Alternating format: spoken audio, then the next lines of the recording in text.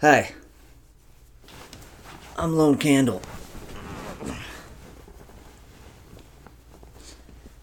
Many conservative pundits like to claim that the marriage rates and out of wedlock births in black America are caused by Great Society welfare programs. They claim it like it is simply a fact and like welfare is the main cause. For example, popular YouTube pundit Steven Crowder casually makes the claim repeatedly, but he's wrong! Scholars have produced many papers studying the subject, both for Great Society welfare programs that started in the 60s and for welfare changes since. Conservative and liberal sources seem to have come to a consensus. Different types of welfare do produce a marriage disincentive for some people, whereby people would lose money if they got married. But the actual effect of this disincentive is inconsistent and small. The marriage penalty has arisen from a variety of welfare programs over the years. It has come about when welfare is offered to single women, but not when they marry. The idea behind such setups is that when the woman is married, the man will take care of the child. The problem is, this means the woman loses those welfare benefits and may decide to not marry to keep the benefits. The situation can also arise when welfare is based on household income. A man and woman may each make low enough to qualify for certain benefits, but after they marry, their joint income may put such benefits out of reach. Thus, they have the incentive to remain unmarried. Additionally, benefits for simply having a child gives a woman an incentive to have a child. If she is unmarried, this means another out-of-wedlock birth. Finally, welfare may make a woman feel independent and like she doesn't need a man, where before she would marry simply to support herself and her children. These incentives are real, and I do not dispute them. However, incentives don't automatically lead to action. Particular incentives may not be large enough to induce action, or people may not be aware of them. To determine the extent that these incentives have actually led to more children out of wedlock, scholars have for decades been studying the data and trying to tease out statistically whether they can detect a correlation that suggests a cause and effect. There seems to be a general consensus among experts, although there are some on the fringes on both sides. Scholars mostly conclude that there likely is some effect, but it is small and inconsistent. Many studies find no relationship, while others find some in certain conditions and areas, but it is weak.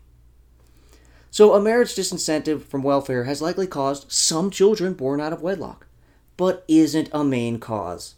Thus, when we hear conservative pundits cite this like it is the driver of black children being raised by single mothers, we should realize this is a grossly exaggerated claim. That doesn't mean there isn't a problem. The percentage of births born out of wedlock have certainly been going up.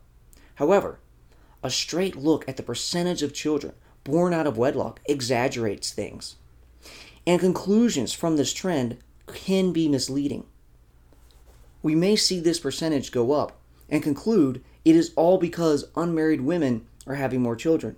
But there is another side to this statistic. Married women are having less children. So even if the amount of unmarried children remain the same, their percentage of total births would go up.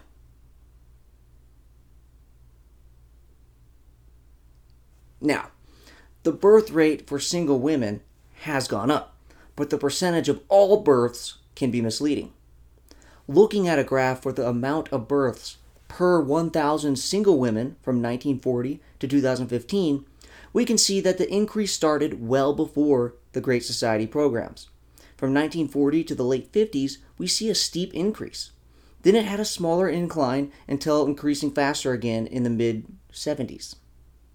If the Great Society was causing this rate to increase, we'd expect a big jump in the 60s or early 70s. Instead, this looks like a long-term trend that started before Great Society welfare programs and continued well after their implementation until peaking around the time of the Great Recession in the late 2000s. Furthermore, if we separate out the birth rate of black and white unmarried women, we see that the rates for blacks has actually been falling, It decreased modestly during the 70s, then increased in the 80s before decreasing again in the early 90s.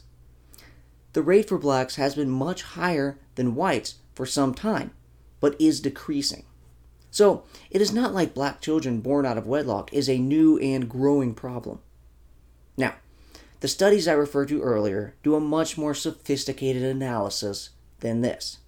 But understanding the trends helps you get a bigger picture and helps one see the implausibility of the Great Society being the main driver of unmarried births.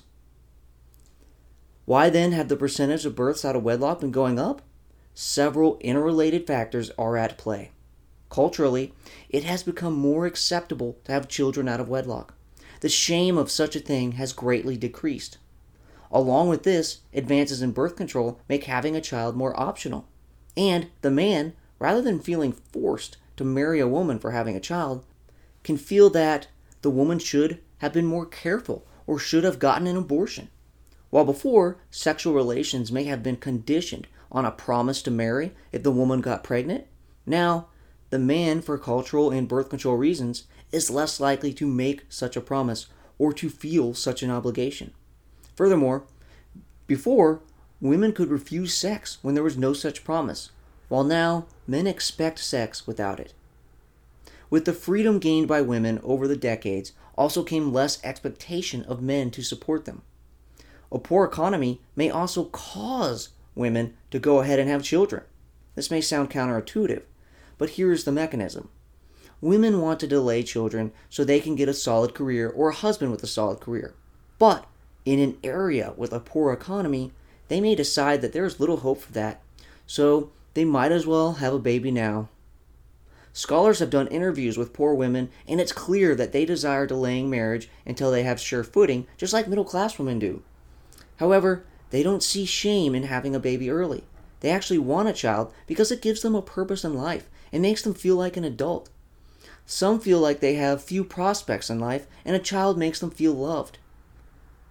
Couple that with men who are often criminals, have poor or no jobs, and cheat on their partners, and I can understand why these women would decide to go it alone. In the old days, women would be ashamed to raise a child without a husband, and men would feel obligated as well as be heavily pressured to marry the mother of their children. With these attitudes weaker, and with poor women for who a child gives order, love, and purpose, we should expect out-of-wedlock births. Also, the cultural acceptance of cohabiting before marriage leads to more unmarried children. A majority of children born out of wedlock are to cohabiting couples. This may seem like it should give us less to worry about, but cohabiting parents are more likely to break up than married parents. Religion highly emphasizes abstaining from sex until after marriage, and having a married couple raise a child. The decline of religiosity is yet another mechanism that produces more out-of-wedlock children. Even if the impacts of welfare disincentives are small, every child raised by a single parent has a less chance to succeed in life than one raised in a two-parent household. So, we should be open to welfare reforms that reduce or eliminate the marriage penalties. But let's not falsely claim that such penalties are the main cause of fatherless children, in general or in black communities. I'm Lone Candle. Like me, comment me, love me.